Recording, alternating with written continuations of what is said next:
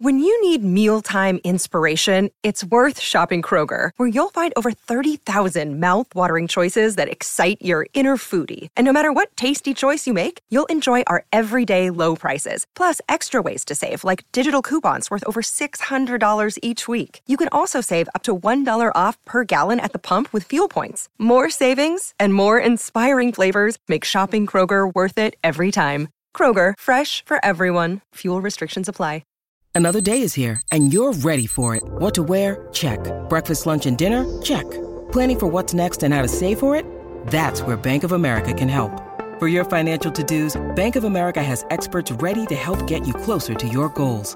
Get started at one of our local financial centers or 24/7 in our mobile banking app. Find a location near you at bankofamerica.com/talktous. What would you like the power to do? Mobile banking requires downloading the app and is only available for select devices. Message and data rates may apply. Bank of America N.A., member FDIC.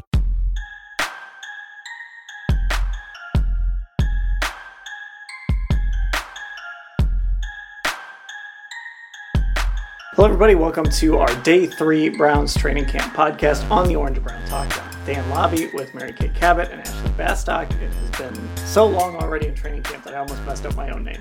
All right, let's get to it. Let's just start with a couple of updates here off the top. And the big one, Mary Kay, is Deshaun Watson. Everybody is on pins and needles waiting for this decision, including the Browns, whether they will admit it or not.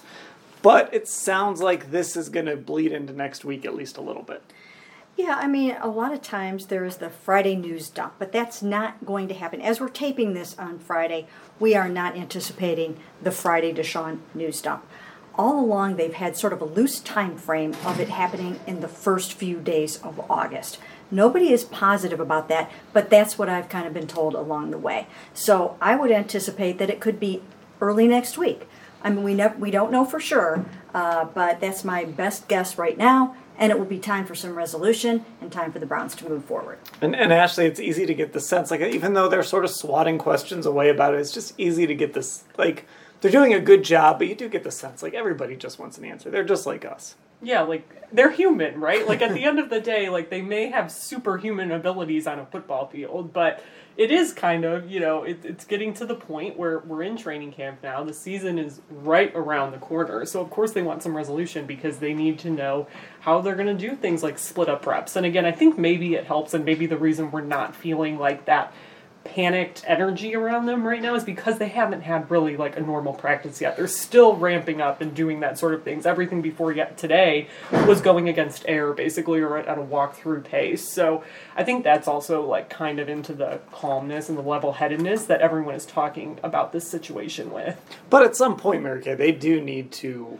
be able to divvy up these reps. Mm-hmm. That they need to approach this like Jacoby Brissett is the starter. Mm-hmm. And, today at practice, for example, he got a couple first-team reps, but it was mostly Deshaun. It looked like, hey, this is Deshaun starting week 1, and it doesn't seem like that's going to be the outcome. That would obviously be a best-case scenario, and I don't think that's going to happen. At some point, they do need to kind of know, is it going to be 4 weeks? Because maybe we don't need to give Jacoby as many reps. Or is it going to be 8 weeks? Okay, we got to hit the accelerator to really get him ready to go. Yeah, and I think one thing that we haven't really discussed yet about the way that they have ramped this up is I think they're trying to sort of establish that Deshaun Watson is our guy. Deshaun Watson is our starting quarterback, and we are going to start camp with him in the number 1 spot. And I think that's kind of been important to set the tone, to let these guys look up to him and say, this is going to be our guy. We're not sure when it's going to be. I think it also shows that they think he's coming back this year. I think that's important. I think they really firmly believe that he will be on the field at some point this season. Now, they've gotten away with it for these first few days of practice because, as we have mentioned, they're not doing real heavy football yet. Again, by next week, once they know what the actual deal is, then they can kind of pivot the plan. But I think they went into it thinking, let's proceed as though it's going to be about half the season, and then we'll go from there.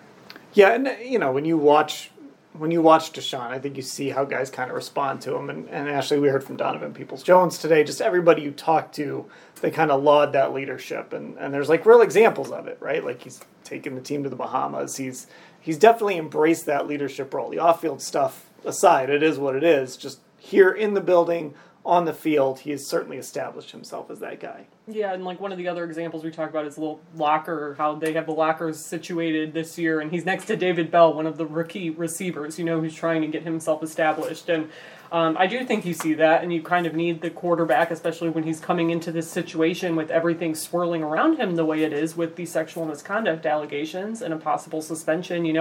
The last time we talked to him in minicamp, he kind of alluded to the fact that he understands this is impacting the people around him. So I think when we see him do those leadership things and take those steps, it's maybe a way of making up for it, not to put words in his mouth, but he knows he needs to do that stuff given everything that he is dealing with this season.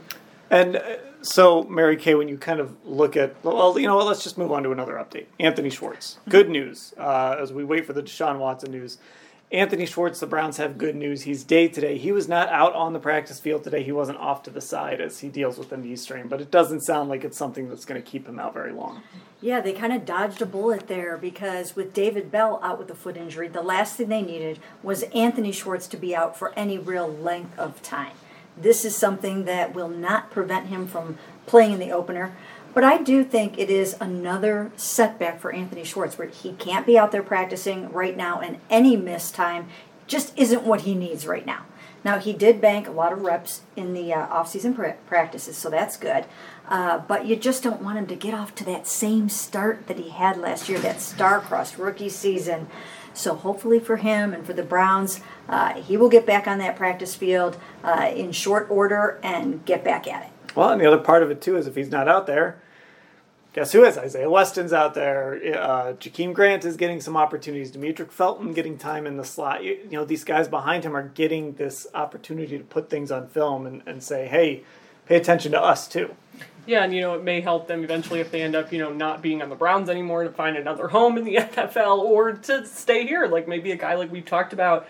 Again, the Browns don't like to part ways with draft picks, but it is kind of hard to see, for example, how Mike Woods might fit in on this roster. But days like this might eventually make or break it, right? If they see enough good stuff, he gets some confidence, really gets rolling throughout camp. And, it's a cliche, but I do think your best ability is your availability in the NFL. And that's something, we just haven't seen with Anthony Schwartz yet. That's been probably the most unfortunate part of his tenure here so far. So it is something, it's like a worst case scenario almost for him to have to miss time this early. And, another concern, Mary Kay, is if he comes back, this was obviously not a soft tissue injury, but if he comes back in 5 days, let's say, or 4 days, does he strain something? Or, this kind of opens up that door where he hasn't been kind of going through this ramp up, and he hasn't been, obviously he's probably doing something behind the scenes, but you get out there on the football field, you're trying to play catch up, maybe you go a little too hard.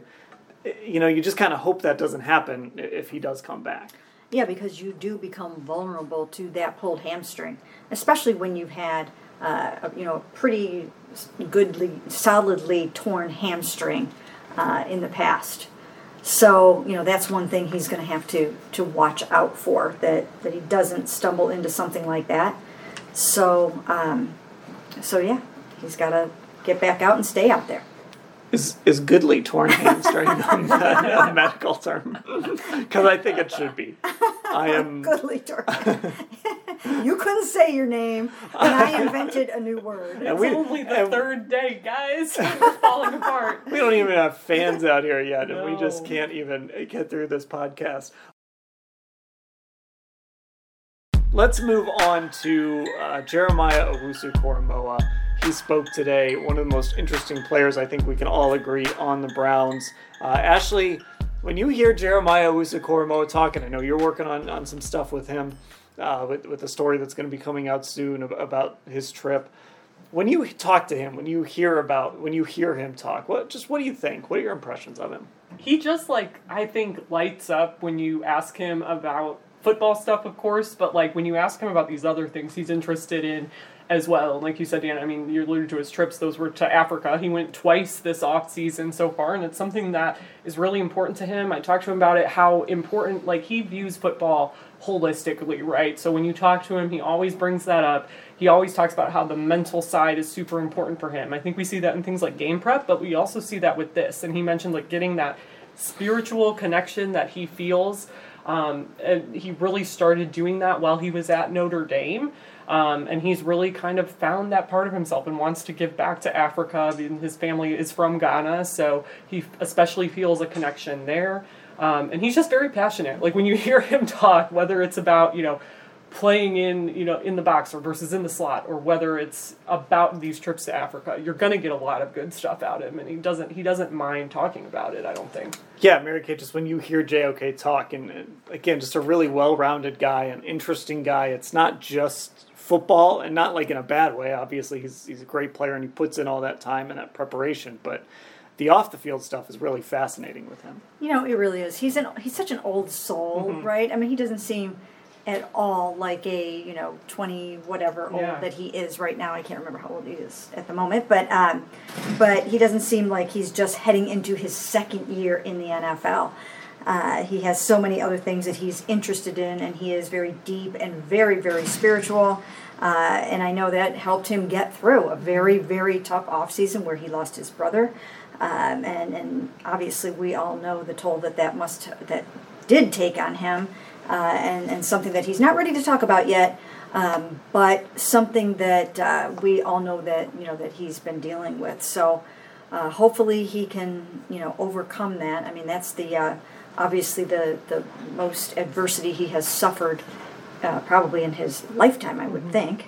And so I'm sure that he's going to be carrying that with him throughout the season.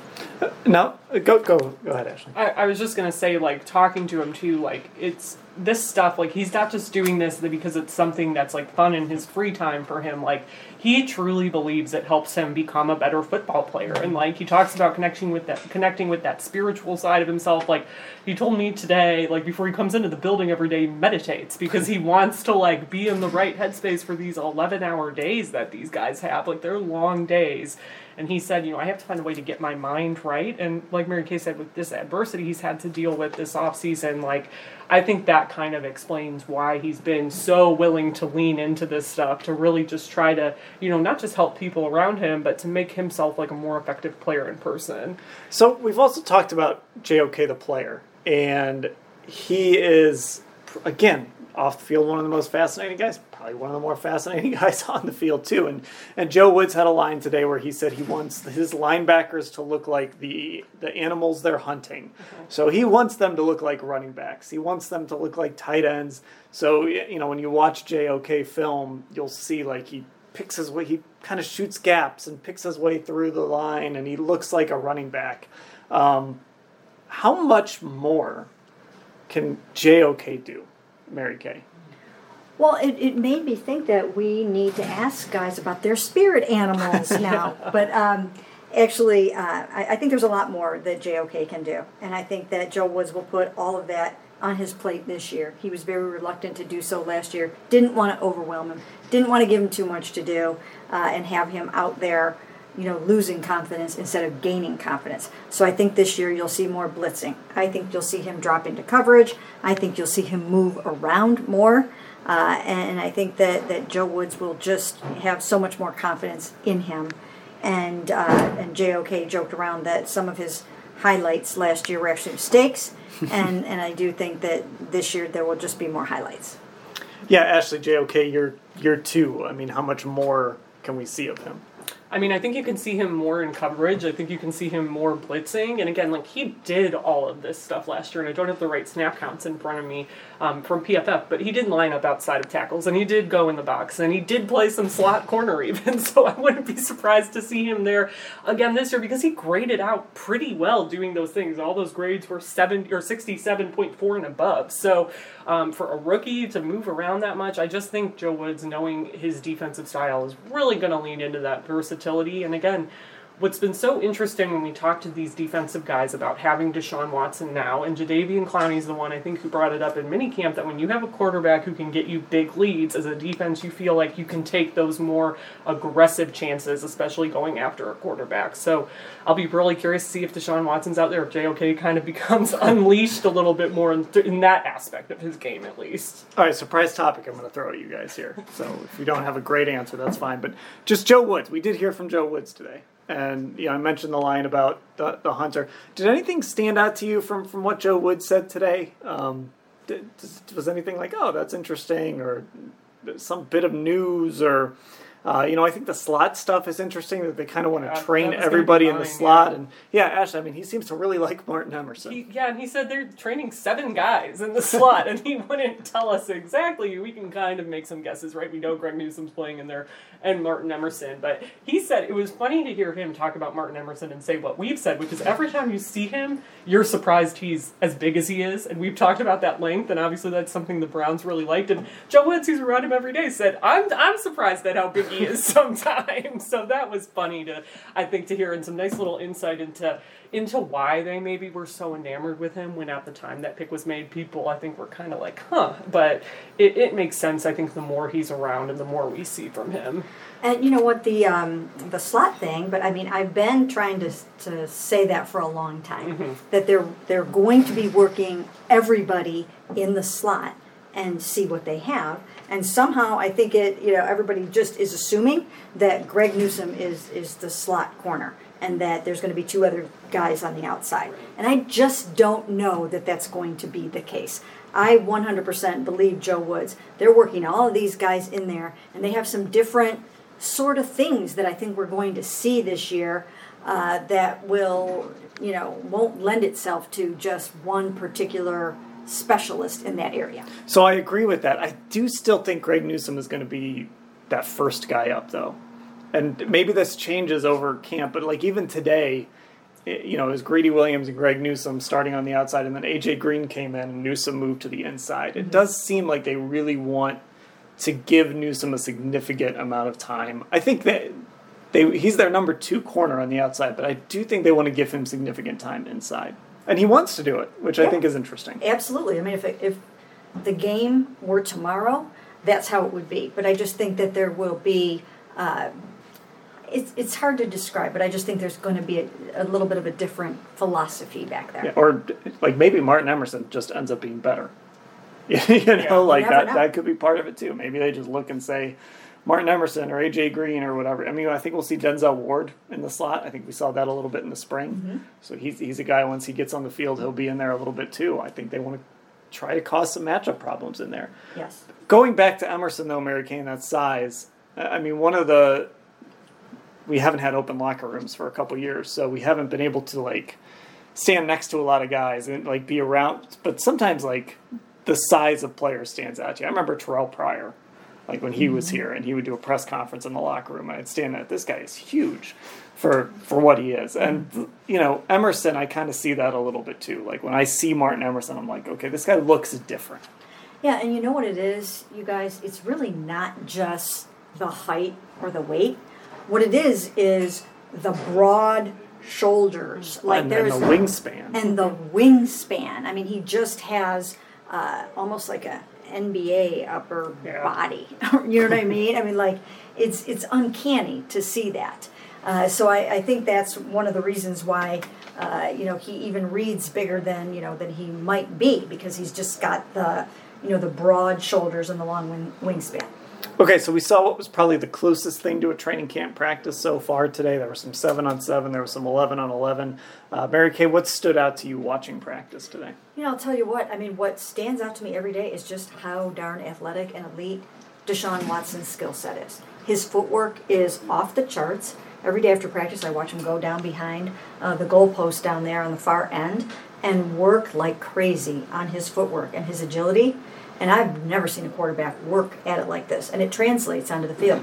In his dropbacks, in his rollouts, in his mobility, he's got amazing feet. I mean, it's really something to behold.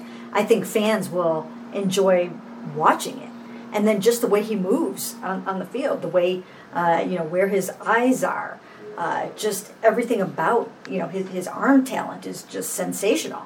I've never seen a quarterback like this. I mean, it is just, we're looking at a Hall of Famer, and if he gets on the field and plays the way that he is capable of and can put this whole off-the-field thing behind him and focus on football over the years, he's a Hall of Fame quarterback. Oh, yeah. I mean, the talent's there. He's up there he's got the talent of the best quarterbacks in the NFL. He's accurate, too. And Ashley, there were throws today where they were doing third down stuff.